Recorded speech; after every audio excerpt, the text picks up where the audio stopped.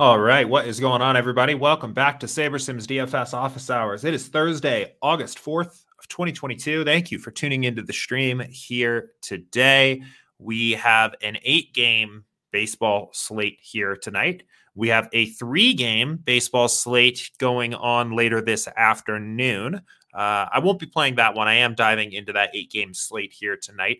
We also have our first football game of the season here tonight. At least preseason.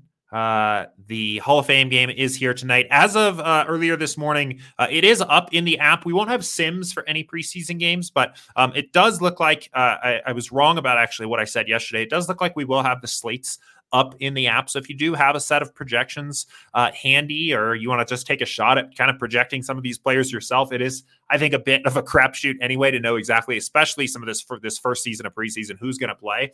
Yeah, I would say go for it. Fire away at it. There are, of course, there is a $50K to first contest on DraftKings here for this showdown preseason football game here tonight. That is just what the NFL DFS world is like. It blows my mind every time we have a $50K to first DraftKings baseball slate most nights for games that actually count, for like actually playable slates. And then here comes football, Hall of Fame game, first preseason game of the season. Boom, $50K to first showdown here for people to sweat this game out, though. So anyway, I'm all for it. I'm very, very excited for football season here. And in fact, the one question we have in our queue here for today, we only have one. So if you have questions for me, put them into the queue here now. But the one question we have is about football showdown strategy. So that is actually where we'll start today. But before we dive into that, real quickly, for anybody tuning in for the very first time into Office Hours, welcome. My name's Jordan. I'm the head coach here at SaberSim. And on this show, I answer questions from our community about how to use SaberSim to build better DFS lineups. So there are a lot of different ways to get your questions answered on this show. If you are joining me live here, you can answer live or ask live in the YouTube chat. You can also ask live in the Office Hours channel in Slack. And of course, if you catch the recording of this, stumble on the recording or the podcast or anything of that nature, you can always email us, support@sabersim.com. So let's go ahead. Let's get the app pulled up. And I'm over here on baseball right now. But again, the one question we have is about football. So let's go ahead here and start talking about that. It's from Jeremy.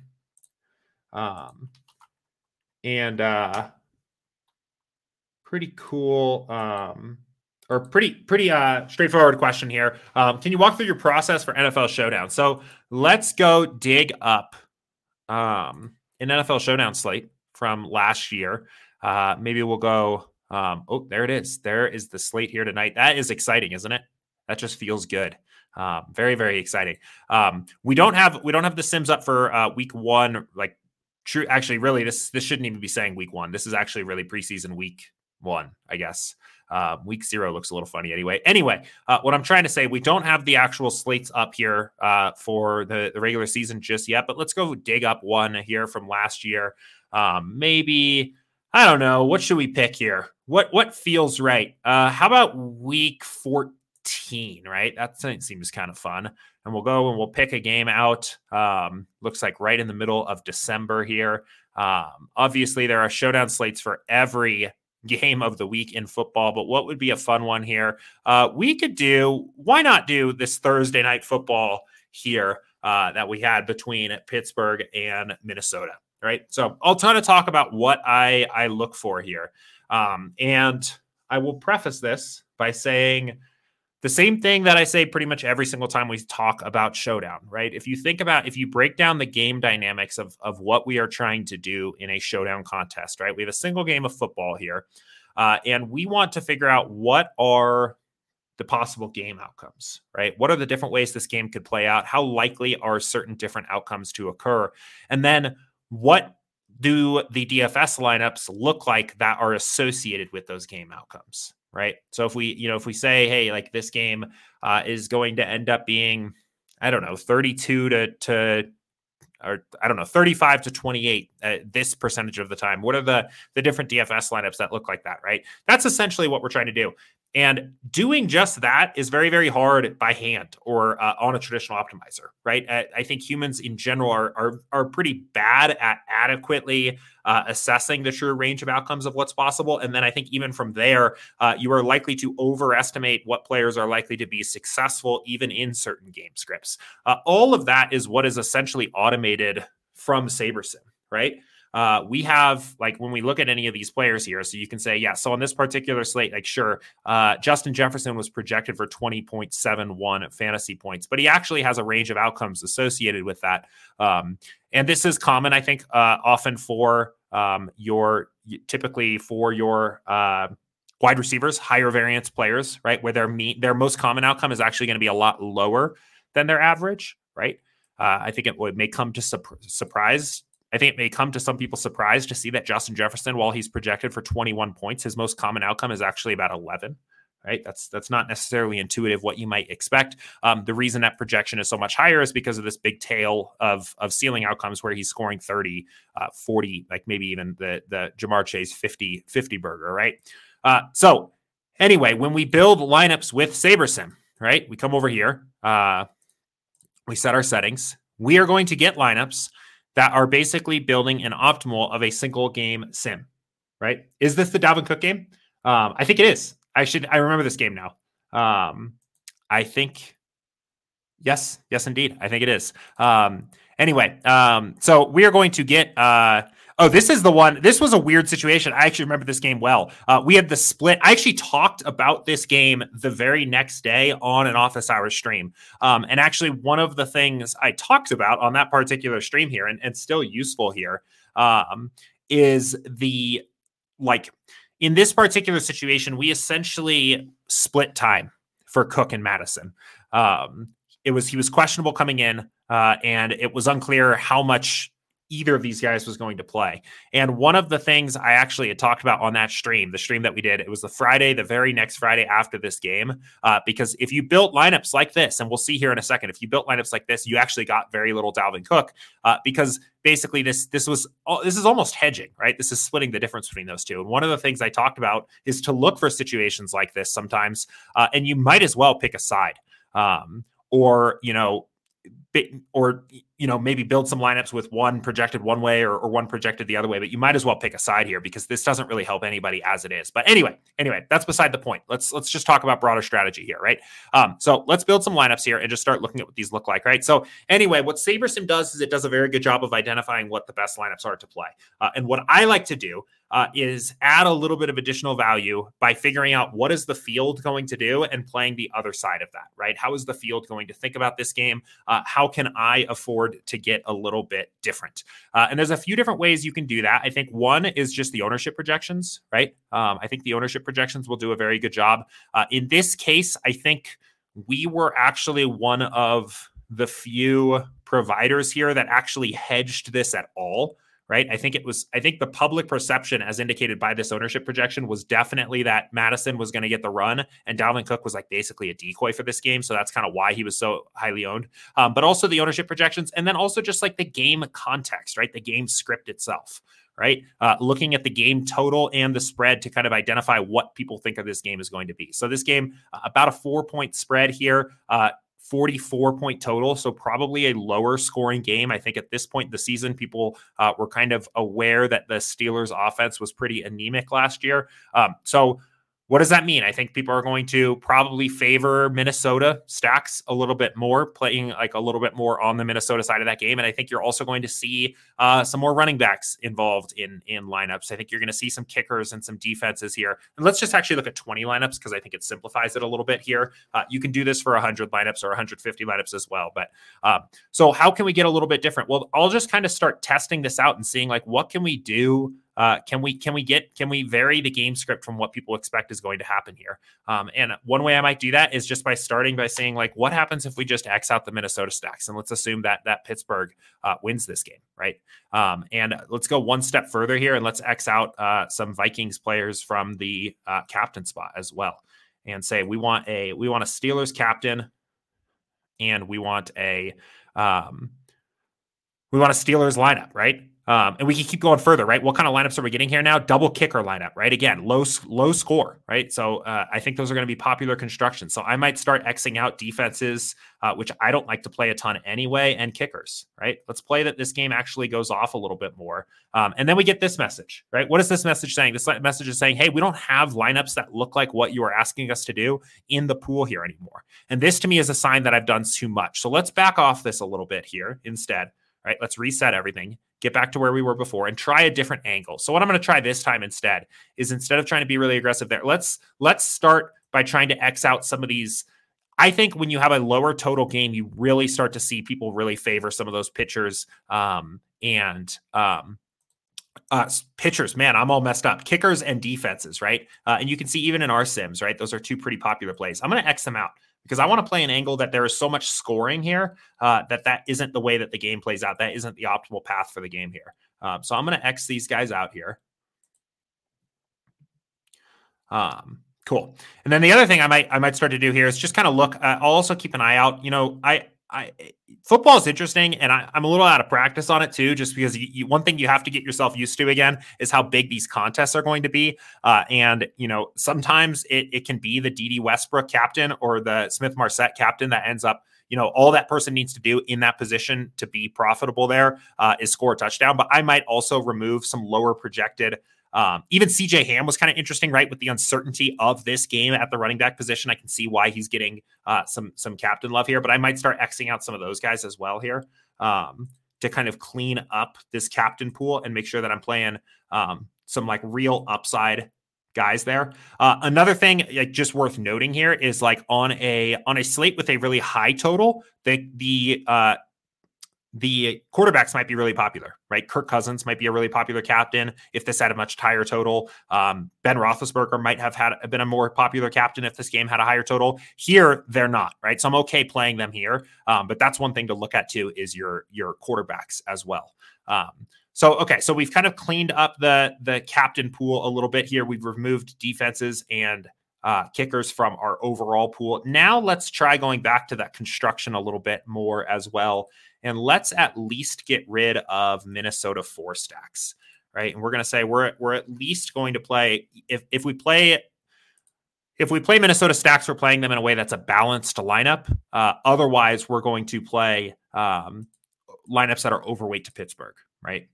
And now I might be feeling kind of good about how maybe this is coming together, right? I'll go back through and double check here again and make sure that I'm happy with this. I could also even go a little bit further again and try to see if we can maybe play some more focused Pittsburgh captains, right? And hope that the upside is on a Steeler here. And I'm basically testing the pool of 500 to see what it is flexible to. How can I get different in a way that where there are still lineups and sims that support that outcome, but in a way that I don't think the field is going to actually truly appreciate, right? That's kind of the way I'm thinking about it. The first time we did this just a minute ago, we pushed the sims in a direction that wasn't really viable, right? We did too much. This time around, I feel a little bit better about this. So that's kind of what I'm thinking about, right? I'm not worrying too much about individual lineup construction, to be honest. I let the sims handle that, right? Because I know if I'm seeing a lineup over here, it means that lineup is optimal for at least one simulation, right? Which is kind of all I need to know that lineup's decent. I can do a little bit of selection here on my end in the exposures to get a little different from the field, but it's good enough for me to know that the sim is supporting that lineup for me to be willing to play it there. So yeah, man, Dalvin Cook went for 38.2. I remember this slate so well now at this point. This was a fun one. Ben Roethlisberger had 43 in the captain spot. So anyway, that is kind of how I'm thinking about it, right? Is let the sims handle the ranges of outcomes and the lineups associated with them. What I'm going to handle is like providing that kind of human element of, hey, here's how I don't know, like here's what I think people are going to underappreciate, right? This is what I think people are going to do wrong. So Metal Alloy brings up a good point. He says, love the new update I saw on the Run Pure show, which is where I just was. You can swap and build lineups. That is a great update. Yeah. So for those that don't already know, you now have the ability to edit lineups here in the app, right? So you can pick any of these lineups. And I think people are going to love this for football, right? You come over here and you're like, hey, I love this lineup. all except for the fact that it's Najee Harris captain and Benny Snell here. I'm fine. Maybe you say I'm fine punting to like basically anybody else, right? Any other like random guy. Maybe you want to take a stab on Smith Marset or something like that, right? And now you can save that lineup and lock it in and play this version of that lineup instead, right? Really cool. Really cool stuff. I think people are going to love that for football. I'm very excited as well to make some little changes and things like that as we get into football season here, especially for Showdown. I think for Showdown, sometimes you see that lineup where it is just like, hey, man, if that one player like says two players were kind of just a little bit different, I would dig this lineup a little bit more. So cool. But with that is the only other question I had in the queue here for me today.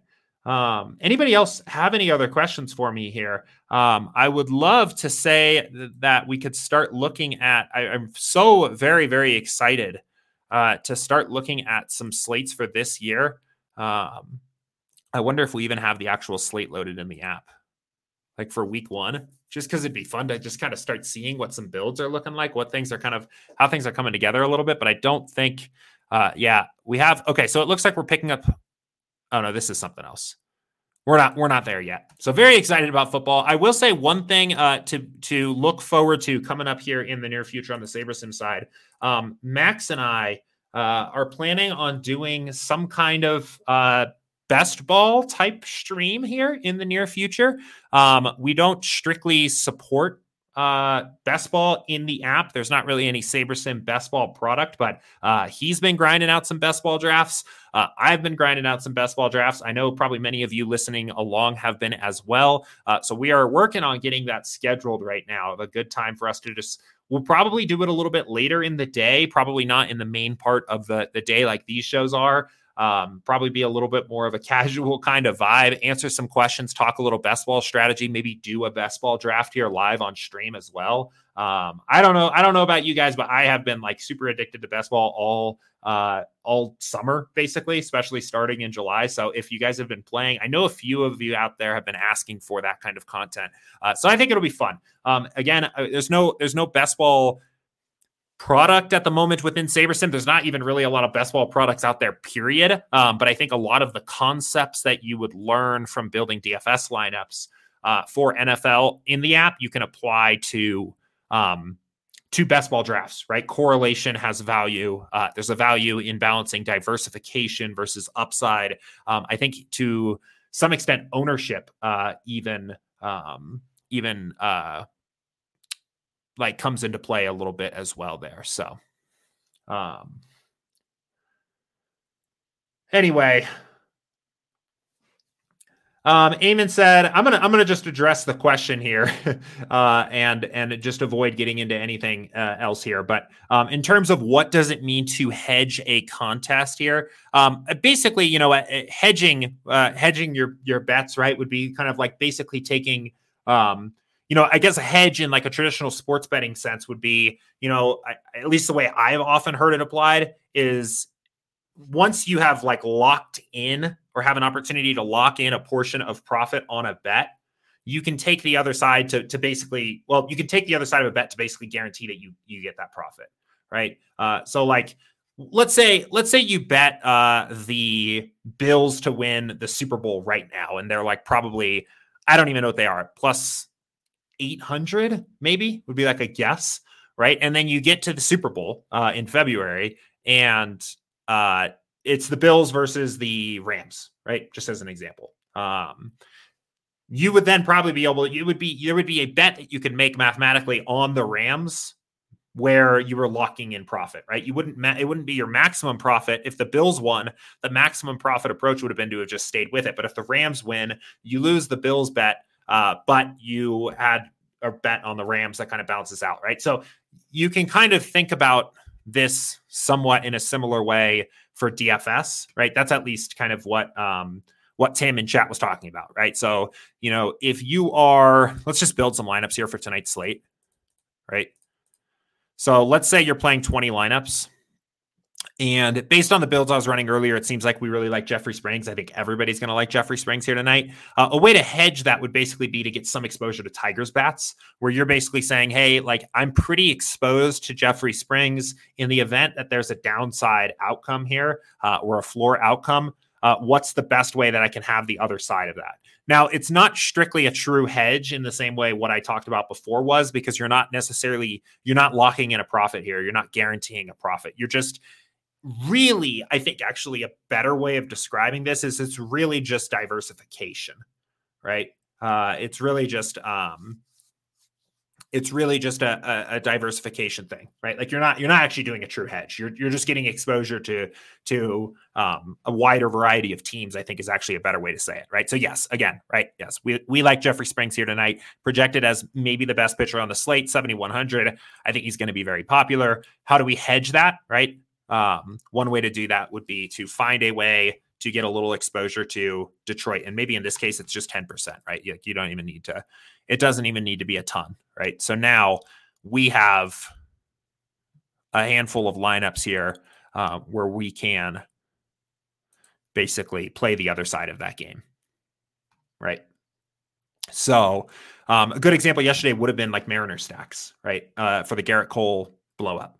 Right, you get to some Mariner stacks. You're kind of playing, and I think there is some value to this as a way of basically maximizing or maintaining a very high expected value while limiting your potential worst case scenario downside.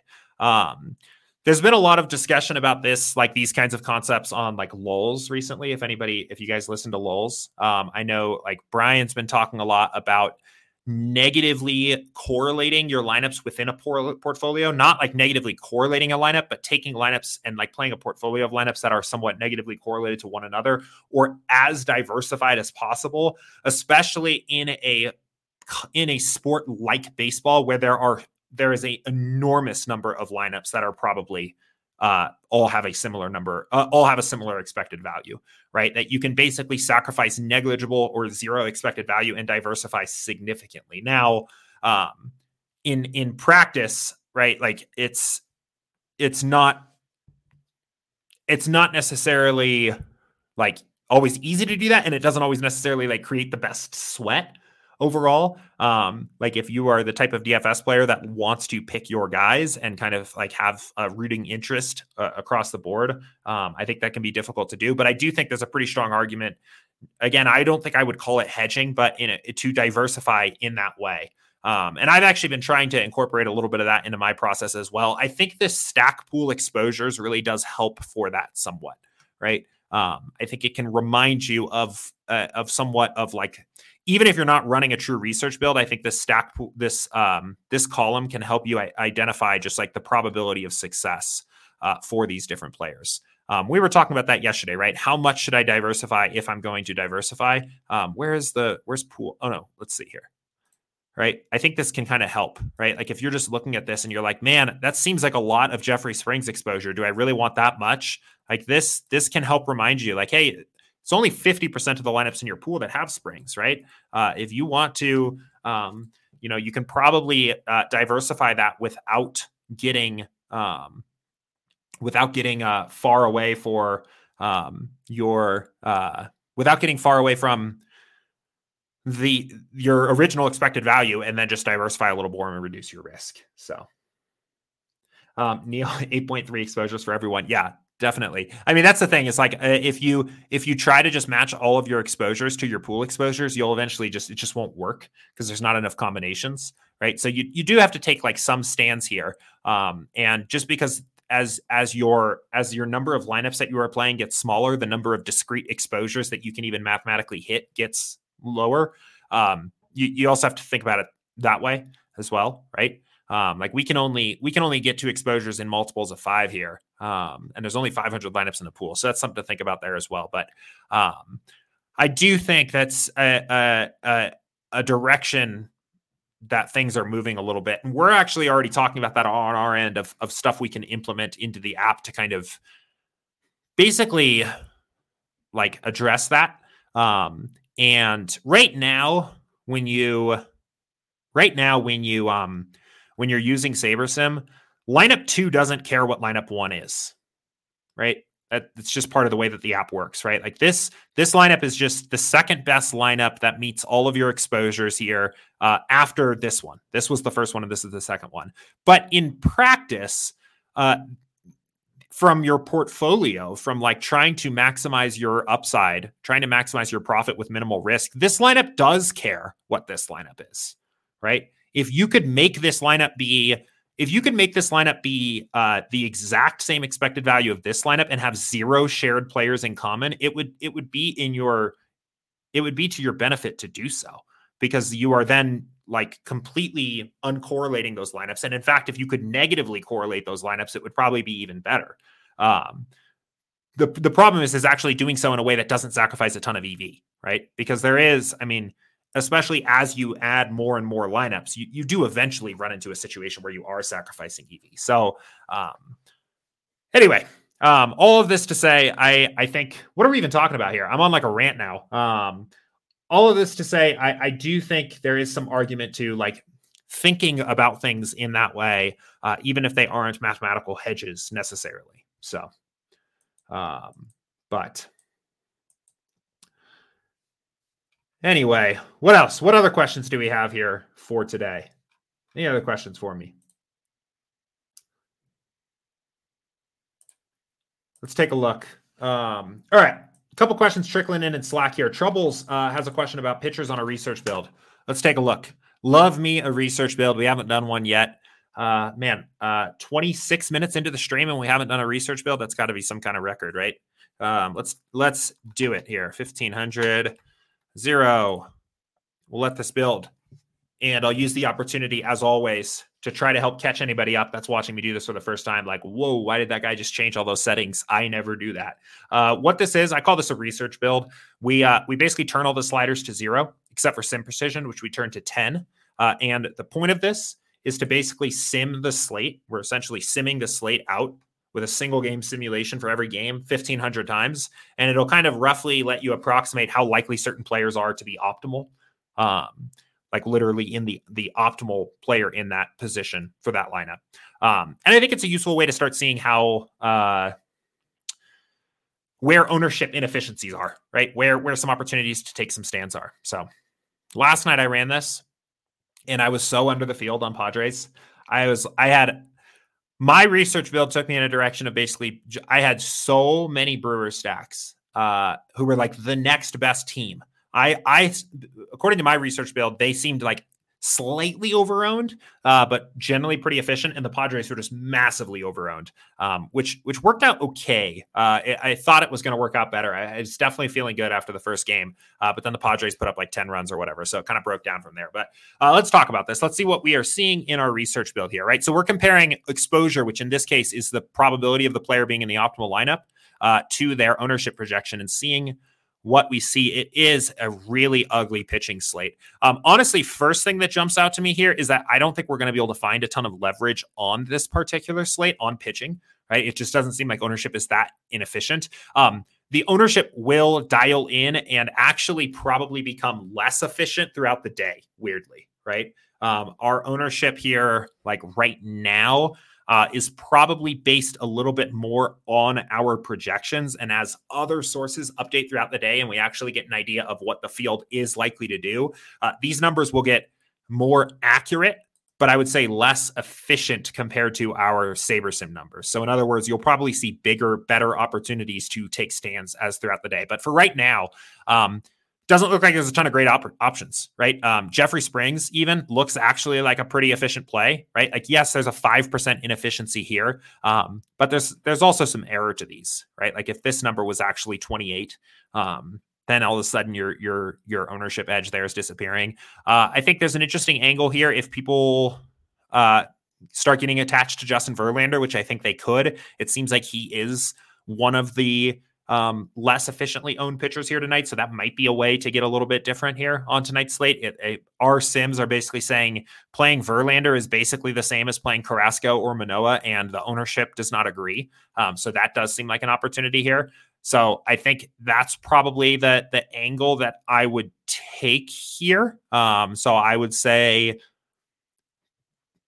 honestly, probably just like being under on Verlander is how I would kind of think about approaching this, or at most even with the field. I'd probably be a little bit cautious of Jeffrey Springs just because I also do think this number is going to be, I think one thing that can be useful to think about on your research builds is if you're wrong, what direction are you going to be wrong in, which does require a little bit of intuition and like a little bit of experience playing the sport. But 7,100 projected pitcher that I think is going to just project very well in all projection models tonight. I think this number is not going to get any lower than this. I think this number could be higher than this. So I would probably proceed with caution there a little bit as well. It might be that a lot of the leverage opportunities are on the bats here tonight instead. So we'll go take a look there and see. Honestly, not a ton here as well either. Not a lot of inefficient ownership. Let's just see how the top overall bats look.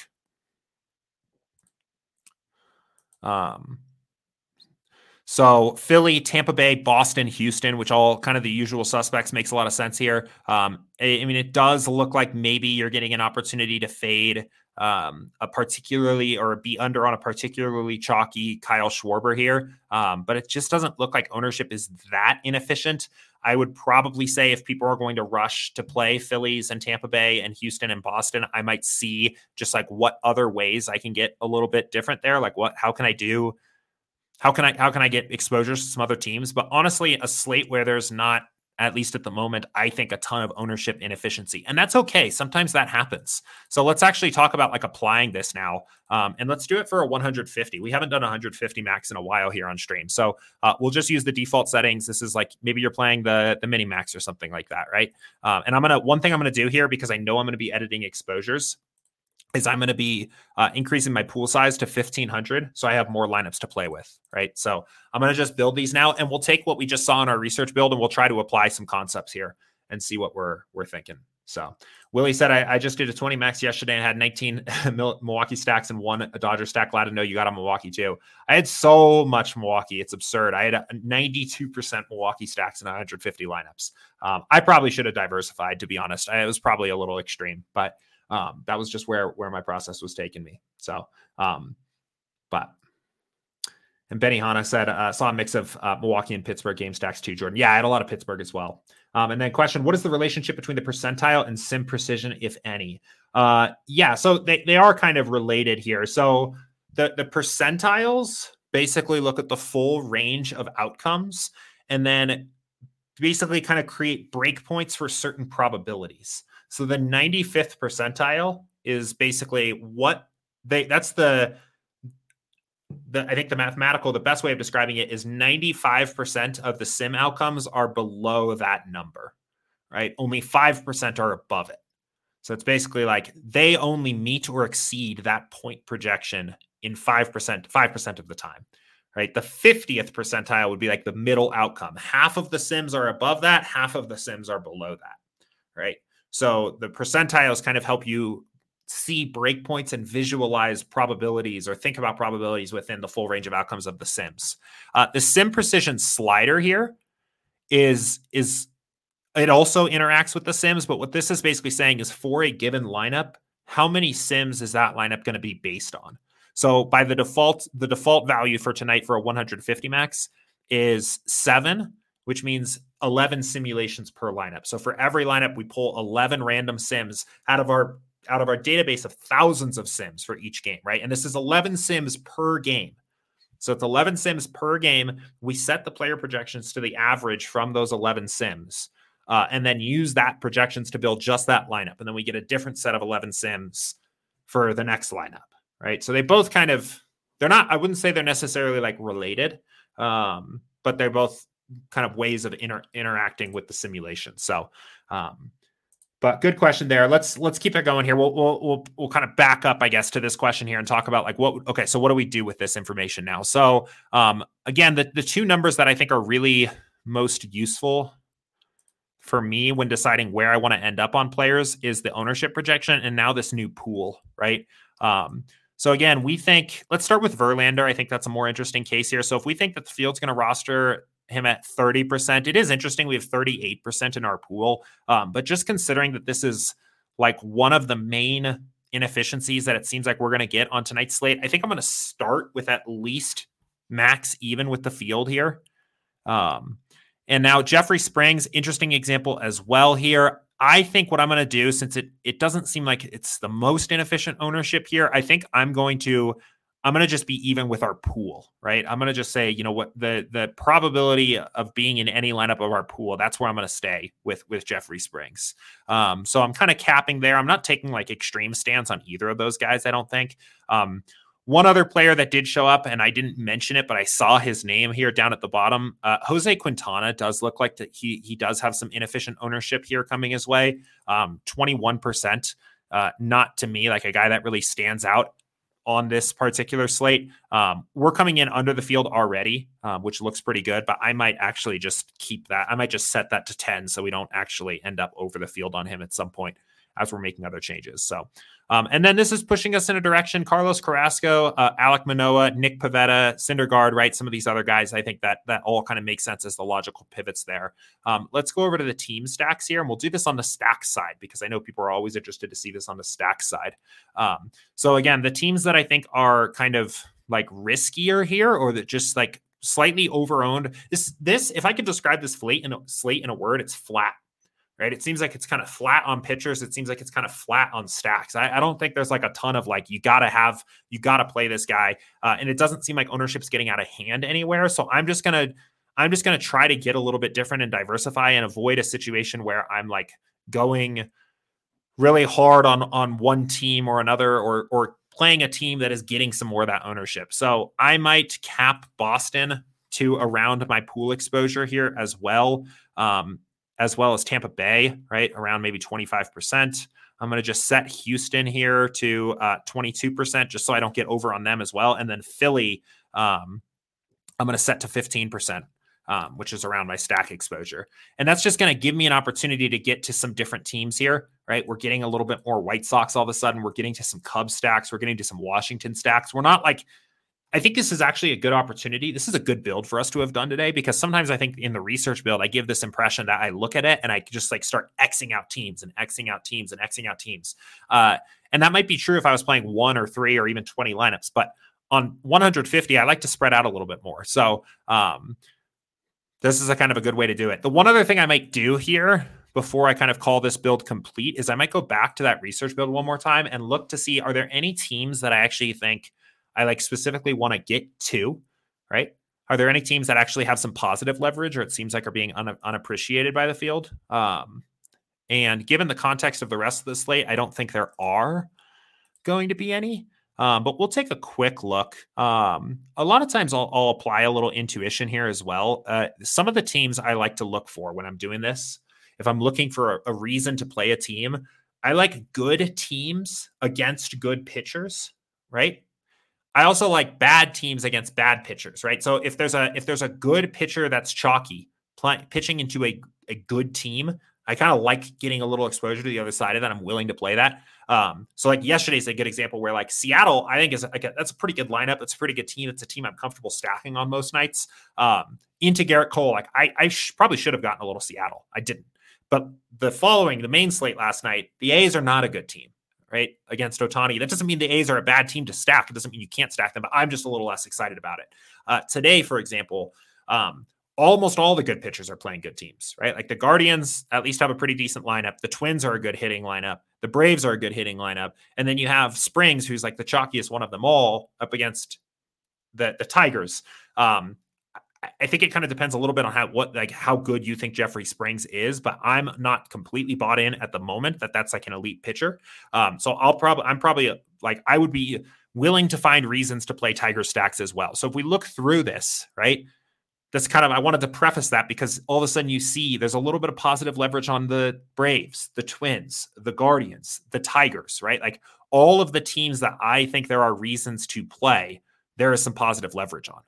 So I might go back here now and then use this as a reason to get a little bit exposure to some of these other teams. How much exposure? Well, I will let the stack pool help guide me, right? Because this is saying, Like we're actually getting 10%. We're already over on Detroit. We're getting 10% Detroit, right? But there's 3.5% in our pool. Let's look for some of these other. Atlanta, here's a good example, right? Like how much Atlanta do we want to get? Well, there's 9% of our entire pool of lineups have an Atlanta stack in there. Clearly, there's some viability there, even if they're not popping up as the top overall team, right? Let's get some Brave stacks.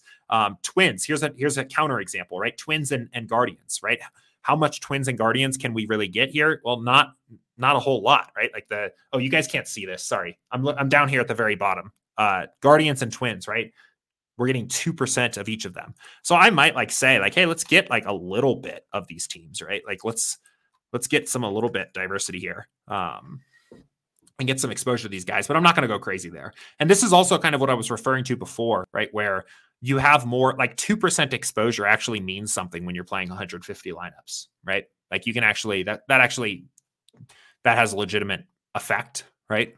So all of a sudden we're talking about a pool of lineups that I probably would feel pretty good about, right? We didn't do anything too crazy here. We capped some pitchers that we think maybe look a little inefficiently owned. We are maybe going out and getting exposure. We're capping exposure to a few team stacks that look like maybe a little chalky. We're getting a little bit of exposure to some teams that I think are going to go underappreciated. I think the Braves really stand out as a team that it just seems like it's a good opportunity to get some Braves exposure here tonight.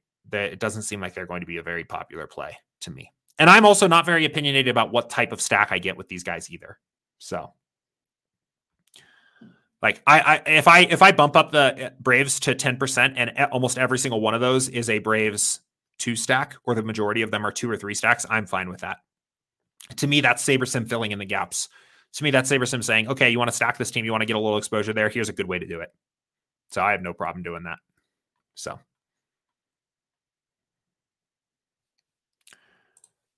All right, cool. There was another question here.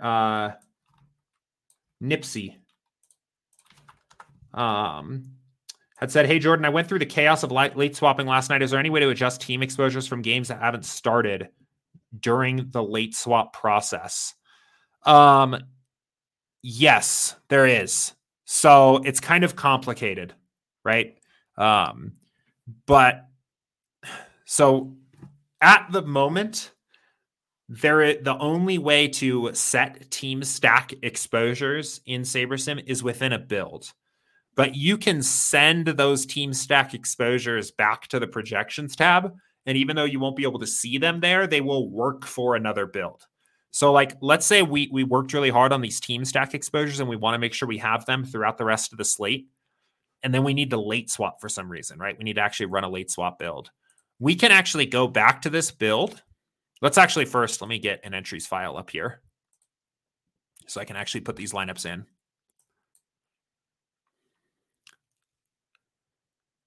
Okay.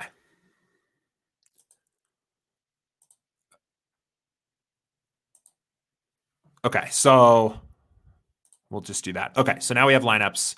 Let's do this real quick too. Okay. So now let's say for some reason we actually have to late swap, right? So we have this entries file. So we can actually send these exposures that we made back to the home screen. And it's going to say, this is a very important message. It's going to say you're sending team, game, and stack exposures to the home screen where they can't be changed. These exposures will apply to upcoming builds, but you can't see them on the projections tab, right? It's just a weird quirk on the way the app is right now. But if we send these home and then we went and did a late swap, right? So now it's lock, right? Now it's a late swap build. The late swap here will still account for those team stack exposures from the original build because we sent them back to the projections tab. So that's how you do it. In the future, there'll be a dashboard where you can just edit them. That's what we're working on right now, actually. But right now, you have to send them from an old existing build to get them there. So, Art Vandelay, that's a funny name, said, usually for most slates, I will increase or decrease at least 2 players projection by around 10%. Maybe it depends on slate size and other factors. But do you think it's unwise to say 5 or 10 players projections? If I adjust too many players, I'm surely doing more harm than good for my lineups. Is there a way to know how much is too much? I would actually say if you are sticking to 10% adjustments, I would adjust essentially to your heart's content. So one thing real quick, I should just mention it. Since we saw that message, you can't meet the exact requested exposures.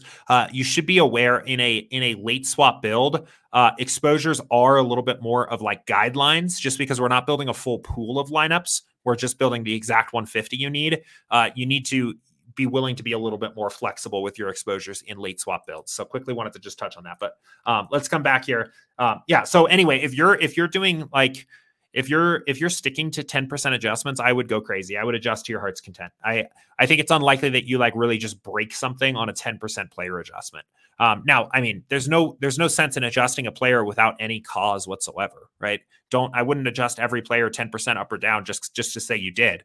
But if you are opinionated about 10 different players, 20 different players, 30 different players, I would adjust. I would make adjustments, right? If you're opinionated about every pitcher in the pool, for example, right, and you want to adjust all these guys, I would go for it. The nice thing about staying within 10% is SaberSim is not perfect, but it's a very good baseball simulator, baseball projection model, right? It's very, very accurate. Like we've back tested it in past seasons heavily and feel very confident about it. So we can be wrong sometimes, but I think it's unlikely that we're ever like significantly out of line on a player. So when you're making a 10% adjustment, it kind of, it helps you stay in frame a little bit. And it helps you do things like, it helps you assess fragility, I think is actually a really good way of looking at it, right? Like you may say, man, I'm getting so much Jeffrey Springs here tonight. Like, do I really want to do that? Is that really the direction I want to play? Right. Adjusting Jeffrey Springs by a 1.8 points, which is 10% of his original projection here, which would take him down to about 17 points. You're still within like a reasonable error band of the original projection. And then you can see what impact that has on your build. And actually, I did this experiment on the Run Pure stream before we went live here. And what I found is actually that this projection is very fragile tonight, right? As this projection drops, you start getting a lot less springs really fast. So it is an interesting angle here of saying like, well, if the SaberSim model is actually off just by 10% in to the downside, suddenly you get like 10% of him, 15% of him instead of 100%. So same thing, Verlander would be another interesting example. Maybe you take the other side of this and you say, I find it hard to believe that Verlander is like in line with all four of these guys, right? I mean, to me, I'm not saying that this is necessarily how I think, but I'm kind of proposing an angle, I guess. Maybe the angle is that like Verlander is a tier above, right? And to really kind of deserve being that tier above, he deserves a bump of, I'm going to just say, to 20.5 points, right? That's about 10% again, right? Now he kind of stands out in a tier. And then you could run another build here. And actually, let me real quickly. I want to reset player projections and exposures and stack exposures and everything. So let's do that again real quick, because I don't want those exposures that we sent home affecting this, right? So maybe you do that. And now you can run another build, and we'll just do 20 this time and see what the impact of that is. And that's just with a 10% adjustment, right? Like that's not an enormous adjustment for these guys. So yeah, I would say no problems there. But let's run this build and see. But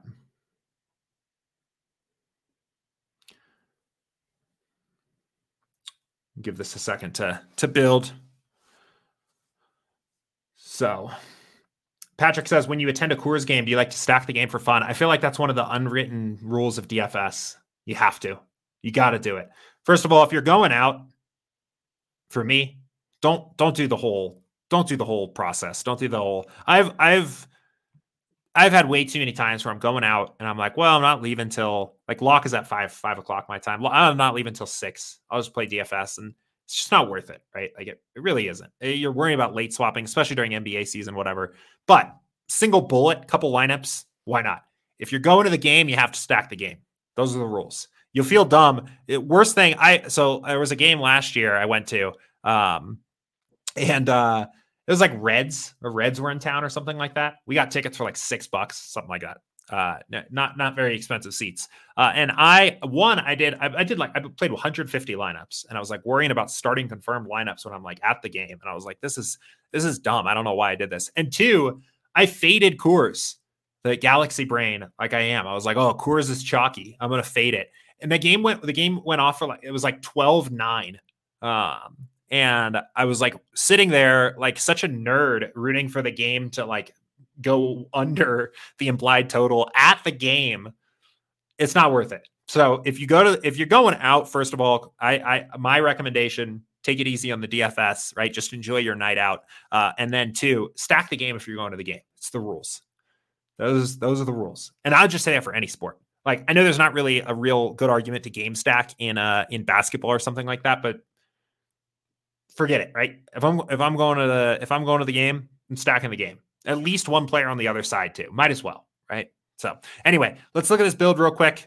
So what happened here, right? Look at this. I mean, this is crazy. Like this isn't always the case. You will run into situations where player projections are anti-fragile, right? Where you adjust them significantly and nothing changes. 10% boost to Verlander, clearly the best play on the slate. 10% drop to Jeffrey Springs, 10% ownership, right? And now some of that is because of the ownership, right? Like this ownership projection was generated based on his higher projection. So we're almost double counting here because we've dropped his projection, but we're still counting his ownership as if it was this. So like something to be aware of. And also actually another thing to be aware of, this went down. At the start of the show, this was at 30, right? And I said I thought it was going to go up from there. It's actually gone down from there. So something to keep an eye out. But anyway, it just goes to show you like the little projection updates can have a big impact. So, all right. Any other questions here for me on today's stream? How about 10 or so-ish minutes left here for today? It is certainly a bit of an ugly slate here tonight, I think. Flat feels like that perfect word. Not the best pitching slate, not the best like hitting slate either. But the prizes are the same. So sometimes the ugly slates are the ones that you really want to play the most because they're ugly to everybody. But I'm interested to see as well. Like it doesn't seem. I'm curious just kind of how ownership's going to fall here tonight because it seems like you're going to be able to get some good teams pretty easily. Let's see what Vegas thinks. It seems like you're going to be able to stack some like pretty good teams in some decent spots with very little ownership tonight, right? Like if the field really does think that it's like it's all in Phillies, Rays, Red Sox. I don't know. Seems like playing like Cardinals or White Sox is just like pretty easy, right? All right. Well, this dashboard's not working.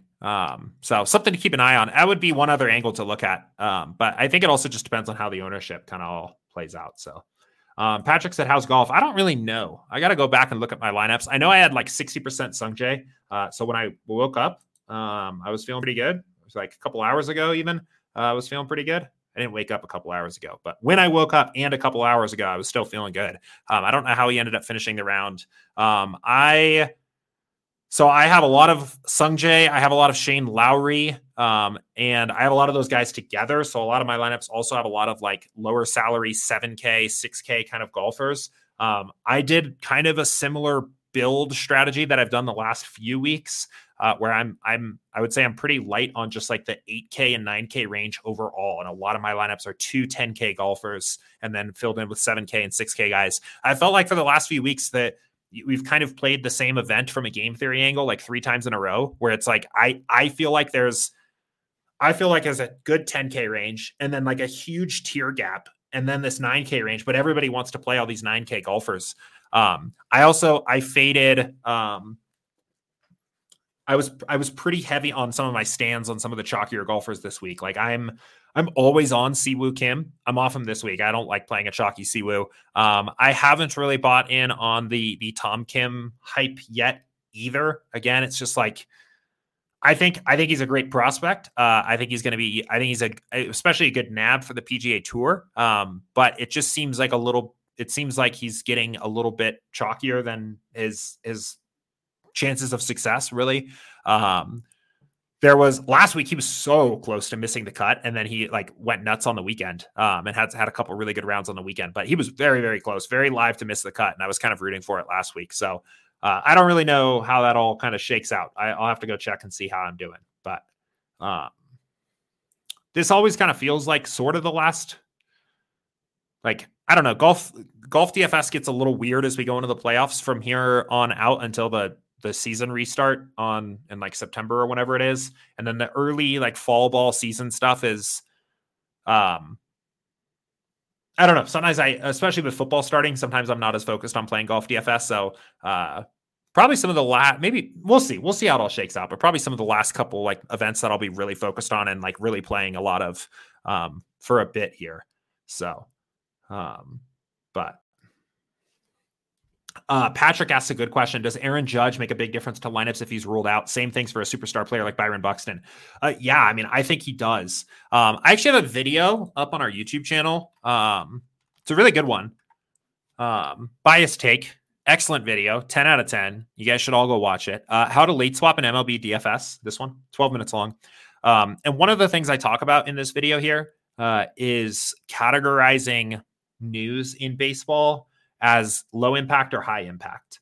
And one of the things that I think kind of qualifies something as a high impact change is like a key fundamental player, like the best player on the team getting ruled out for that team, especially when it's combined with having a lot of exposure to that team, right? So like if you're let's try to think. I mean, the Phillies are fine, right? Like if you're playing a lot of Philly stacks tonight and you're like, hey, yeah, I'm eating the chalk, I'm in. And then Kyle Schwarber like gets scratched, right? I mean, that has an impact on the way that they're projected, right? And now it's not necessarily true that any given hitter is the same impact, right? In fact, probably the vast majority of hitters on a slate don't impact the team in that way, where they don't radically change the way that they're projected compared to the rest of the teams. But I think Schwarber getting ruled out could move the total for the Phillies. So I think it's a higher impact change. So in that case, when that happens, and again, this is, I talk about all this and I demo it live or not live. I demo it in this video. But in that case, I'm more likely to use the late swap tool, which rebuilds those lineups instead of just quick swapping that player out.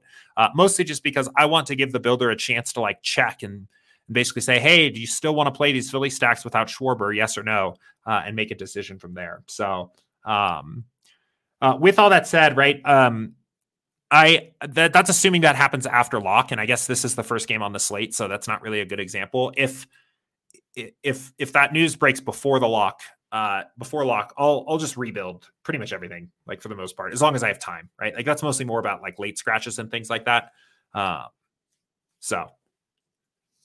But good question.